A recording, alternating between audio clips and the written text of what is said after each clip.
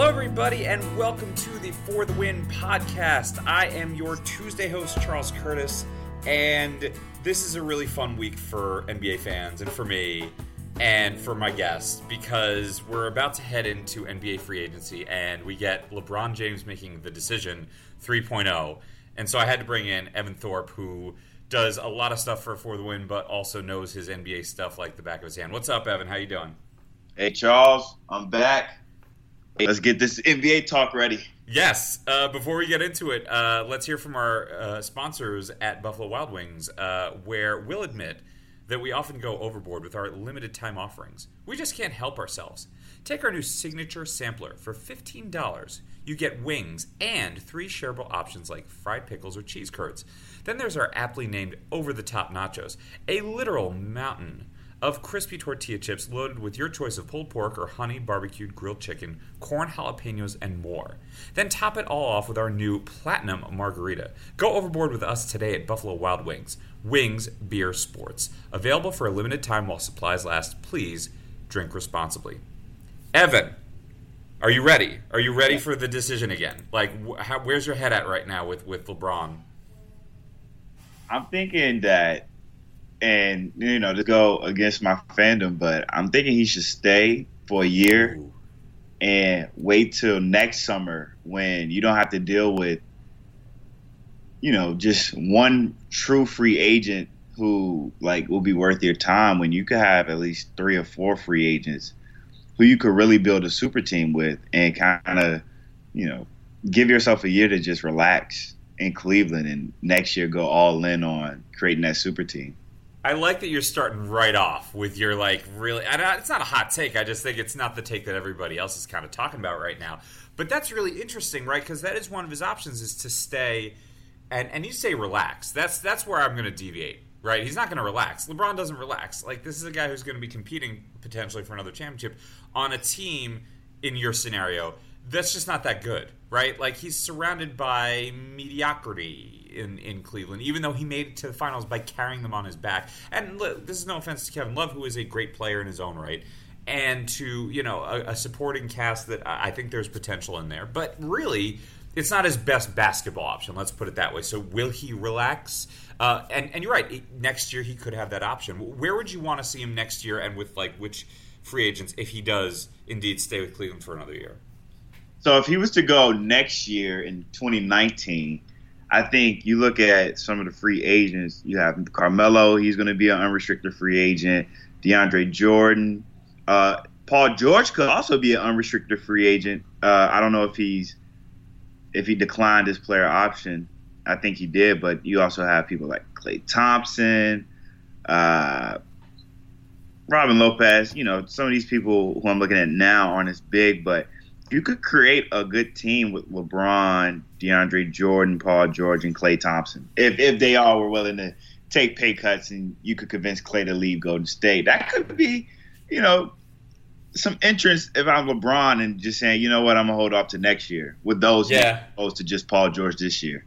I did almost spit out my pretend water doing a spit take, just thinking of Carmelo, he wants to play with Carmelo, who's taken a couple of steps back in the last couple of years. But I see what you're saying, right? That the options this year at least seem fairly limited from a choose your own team. It's not like the decision 1.0 when he had Chris Bosh and Dwayne Wade was obviously there in Miami, but the two of them kind of the 3 of them getting together and saying, hey, let's form this team. The only place where that makes sense and it's doable is the Lakers, because they have most of their cap space for 2 superstars. So he could get together with Paul George and say, let's go to your home state of California. We'll get surrounded by a decent core of youngsters, and we'll fill out the roster however we want. That's the only place where it's really possible, because the rest of the options on the hypothetical list of LeBron going places, there aren't a lot of places where he's basically going to get plugged in to an already existing situation, like with your 76ers. Yeah, I think another thing we're not talking about is Kawhi Leonard, because that's another key component on where LeBron could go this year. And, reports are saying that the Spurs don't want to trade him west. So if you're LeBron and you're looking at, well, I want to go somewhere where Kawhi's going, you're staying east. And it's only 2 or 3 teams that, can give up the assets to get a Kawhi, and that's Boston, Philly. And I don't think Boston will be looking to sign LeBron if, they got Kyrie and they saw how their last year kind of like ended with Kyrie not wanting to play with him unless you use Kyrie as the trade bait. So, it's a lot of things. It's a lot of this has to happen in order for LeBron to go here if it comes to Kawhi. And I don't think Philly is the best at trying to trade for Kawhi right now. They do have the assets, but I think you're going to have to give up too much in return for a player who is only on the books for 1 year. Yeah, let's start with the Celtics. I mean, if LeBron somehow finds his way to Boston, which is a decent option, by the way. Look at all the talent they have amassed there. If he gets there and he wants to play for a coach that everyone's calling a genius, there's no way that Kyrie's going to be there. There is no way. Look at what he did in Cleveland. He'll find his way out. He'll force his hand, Boston's hand. That would be my guess. And he'll go to the Knicks. I don't know how the Knicks would make that trade work because they hardly have any assets on their own. But to me, and I'm speaking from Knicks fan hearts here, I have no idea if the Knicks would actually do that. But that would make the most sense because Kyrie is they've been connected for years. The idea of him coming to the Knicks, but yeah, Boston would be a really interesting option because they are the presumed favorites in the East if everyone's healthy. And again, so Kyrie wouldn't be there, but would Gordon Hayward still stay there? And then you've got Tatum and, again, would Jaylen Brown be there if you're making a trade for Kawhi? They're a team with some really interesting things this offseason. The Sixers, to me, and I just wrote this, I'm doing a series of LeBron, here's how each team should pitch you. And I just did the Sixers. And it's pretty simple. You plug LeBron into that lineup, and suddenly you take a team that's already pretty darn good and you turn them into a contender.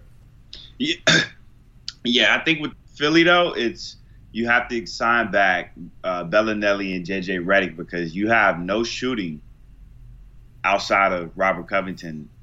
Right. What about Markelle Fultz, though? He'll be fine, right? Right.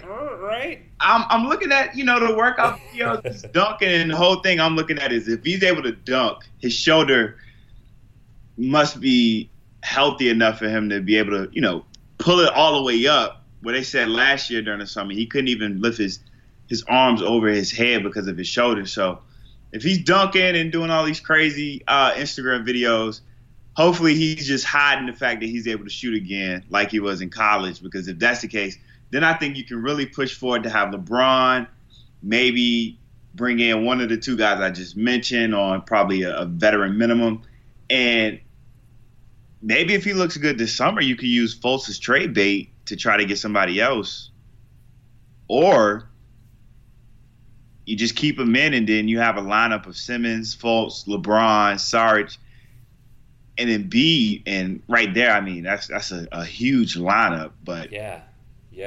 I think the Sixers make probably the most sense in the Eastern Conference from a sort of plug them in and play kind of point of view. Because with the Celtics, you have to do a lot of maneuvering, right? You have to move Kyrie. You have to figure out how you have Jaylen Brown and Jason Tatum and all those guys. How does that work together? With LeBron, the only question that I have about the Sixers is how do you get Ben Simmons to fit in there when they both kind of play a similar point forward game? Would Simmons then have to learn how to shoot, which he has to do anyway? And so, that's the only question. And that's really not a huge deal because, again, it's something you and I have both said to each other. If you have a chance to get LeBron, you get LeBron no matter what. Yeah, I think starting out, if the Sixers were to get LeBron, I think starting the game off, you keep the ball in Ben Simmons' hands. And you've seen LeBron at times allow point guards to play the point guard role. Mm-hmm. And then once the ball is swung around one time, he'll get it with probably, 10 seconds left and be like, all right, this is my time to go one-on-one. So I think if you start the game off with Ben Simmons, with the ball in Ben Simmons' hand, it allows him to be the point guard. And then we've seen with rotations, LeBron likes to end out that first quarter in the game with shooters. So then that's how second half you could bring Ben Simmons back in.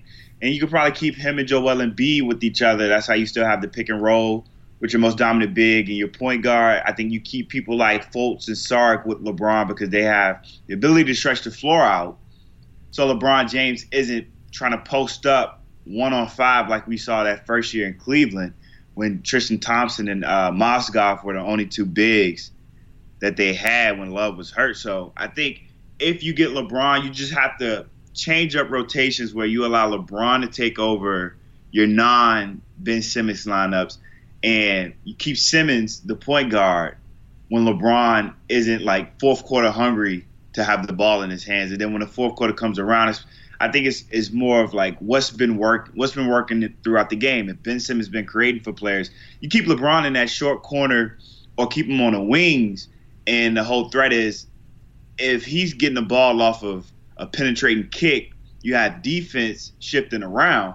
I think he's deadly attacking people off the dribble and then basically becoming another driver, because he's not going to lose his jumping ability no time soon, I feel like. And his strength is always going to be there. So having him as a slasher now opposed to a post-up player could be just as deadly for the Sixers. This is why I invite Evan Thorpe on here, because he's a coach, right? Like, coach in the making, because he is, of course, the star of the For the Win Wednesday Basketball League. So, I gotta get him on here to talk about that from an X's and O's point of view. What do you make of like the Rockets, right? Like, I think that's out personally. And again, I have no information to go off of. It's a feeling that I have that like I think he'd be seen if, again, assuming Chris Paul comes aboard again, that would be seen as like the transparent move to attack the Warriors. Like, I don't think that from like a legacy point of view, he would feel like it. And also, there've been reports that he doesn't like Houston to begin with. But the Rockets are already set, and I think, frankly, if they're all healthy next year, that they could still make a run at the Warriors without LeBron. Yeah, I think if I'm Houston, I'm trying to go after Paul George, because not only can he play that wing position, if Trevor Ariza is going to ask for too much, then you kick him out. You try to get Ryan Anderson off the books, and you try to see what you can do with Capella. But I would try to get Paul George. That's how you have a wing player that's not just a 3-and-D player like Ariza was, PJ Tucker. Like, those guys can only do one or two things. But if you bring in somebody like Paul George, now you have a third scorer. So let's say James Harden is hot in the first half, and we've seen him go cold in the second.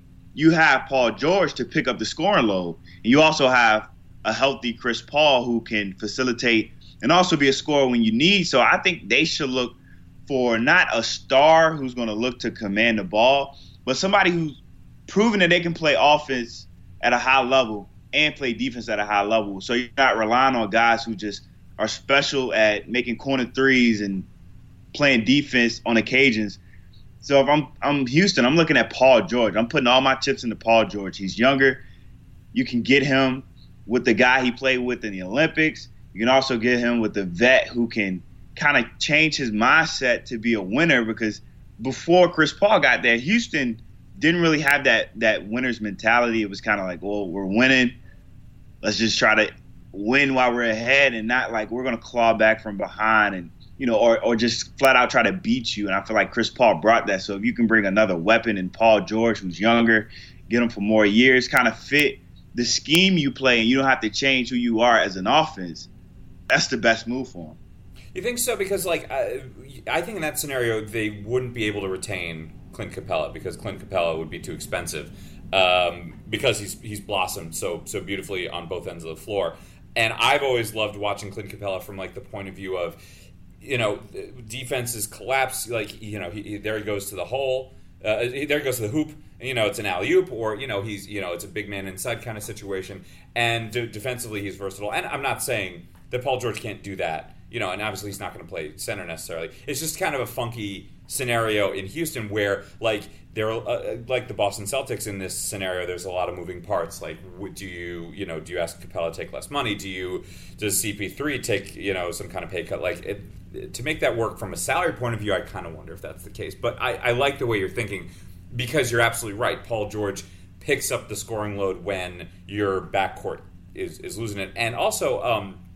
Getting rid of Ryan Anderson's contract will be tough, because he's like $16 million in the next couple of years. It's like, it's awful. I got a question though.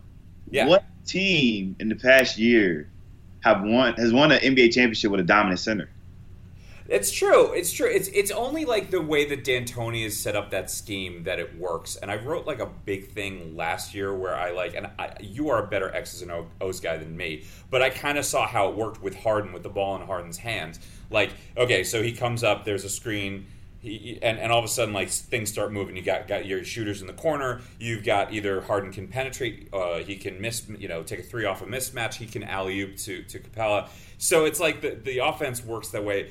But you're right. It's not a center's game anymore. And actually, this is a good time to transition to something I wanted to ask you, which is other free agents that are intriguing. And the guy that I'm like, one of the guys that I'm really intrigued with, and I know he's a restricted free agent, but if this LeBron stuff kind of, causes him to be renounced, like, it would be crazy to me. Julius Randle, right? Like, yes. Perfect kind of like center for the new NBA. So you can argue first about, no NBA team having a dominant center, but like then I kind of wonder about like a guy like Julius Randle. Yeah, I think this past year, Julius Randle really put his name out there as, I'm not one of these guys who was drafted high and just kind of like fades away. If you put me in positions to score and get one-on-ones on a short corner or the mid-post, I can do work.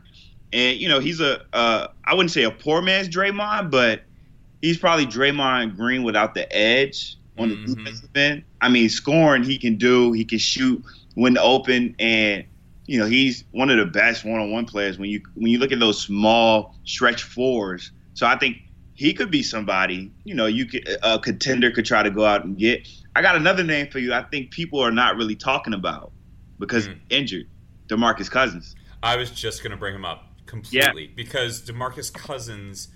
It's like, and this is the thing that weirds me out a little bit, right? It's obviously because of the injury last year, right? He had, what was it, the Achilles? Was that what it was? Yeah, it was Achilles.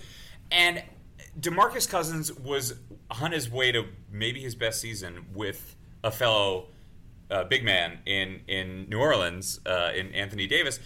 And nobody's talking about him now, probably because of the injury. But I keep saying to myself, okay, like, what if Paul George stays in Oklahoma City? And what if LeBron wants to sign with the Lakers? Well, why wouldn't DeMarcus Cousins be a candidate to go out there, right? Like, nobody said that. Nobody. And I just keep wondering if it's injury related, or if it's just the fact that I keep reading that people are saying, like, Anthony Davis and him really got along well, and they played really well together, and they've got such versatile games that they can play this inside-outside stuff and not get in the way of each other in spacing. So I'm with you with DeMarcus Cousins. What's your feeling about him? If I'm a team, I'm trying to offer him 3 years with the fourth-year option. Yes. And I'm looking at it as, look, the first year you might not play, or you might come in towards the second half of the season, and from there it's just going to be trying to work you back into game mode and game shape. And if we're a playoff team, it's better for you. If not, guess what? This year was just trying to get you back on the court. A team that I could see him going to, depending on if, they get LeBron James, could be the Lakers. They don't have a dominant big. I think their big this year was Brook Lopez, and he's a unrestricted free agent. Yeah. If you bring in Cousins, I don't think he will cost as much if he wasn't injured.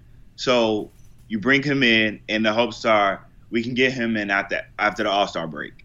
Now, you get Cousins with LeBron. If LeBron goes, if LeBron goes there, I'm pretty sure Paul George is like, okay, I'm going to LA too. So you have a big three of those three. Kuzma, he's still there. You never know if they have to get rid of Ingram, but you're at least starting yourself off with a nice core for the next 2, 3, 4 years, depending on how long people sign for. Yep.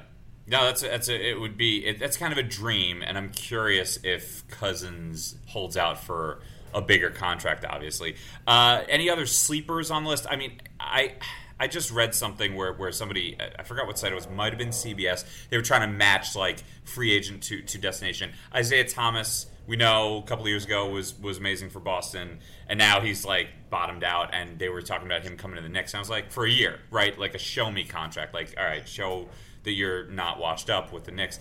I was like, okay, that makes sense, right? Like, if he signs for not a lot of money, whatever the mid-level exception is or whatever it is for a year, and then off he goes if he picks up the scoring load while Kristaps Porzingis is out. I don't know. It seemed okay to me. I have two players.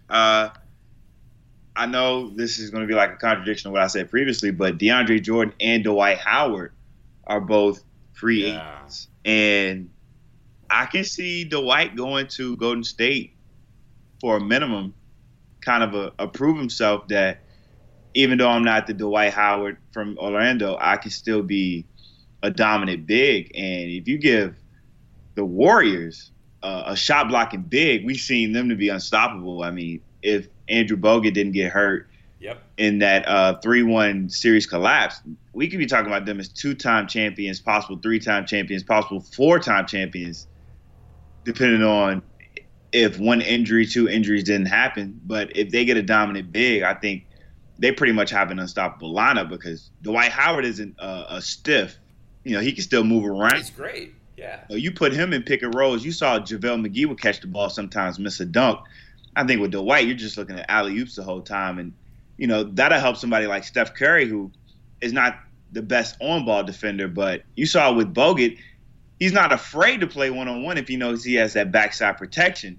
And if you play a team like Houston with Capella, you're not worried about Draymond Green starting off the game against him because you have a body who's big enough to go one-on-one with the post guy, and you can use your best players to their best abilities. Draymond is a great off-ball defender. Kevin Durant could be an offside shot blocker. So if they can get somebody like Dwight Howard for the right price, that could be deadly.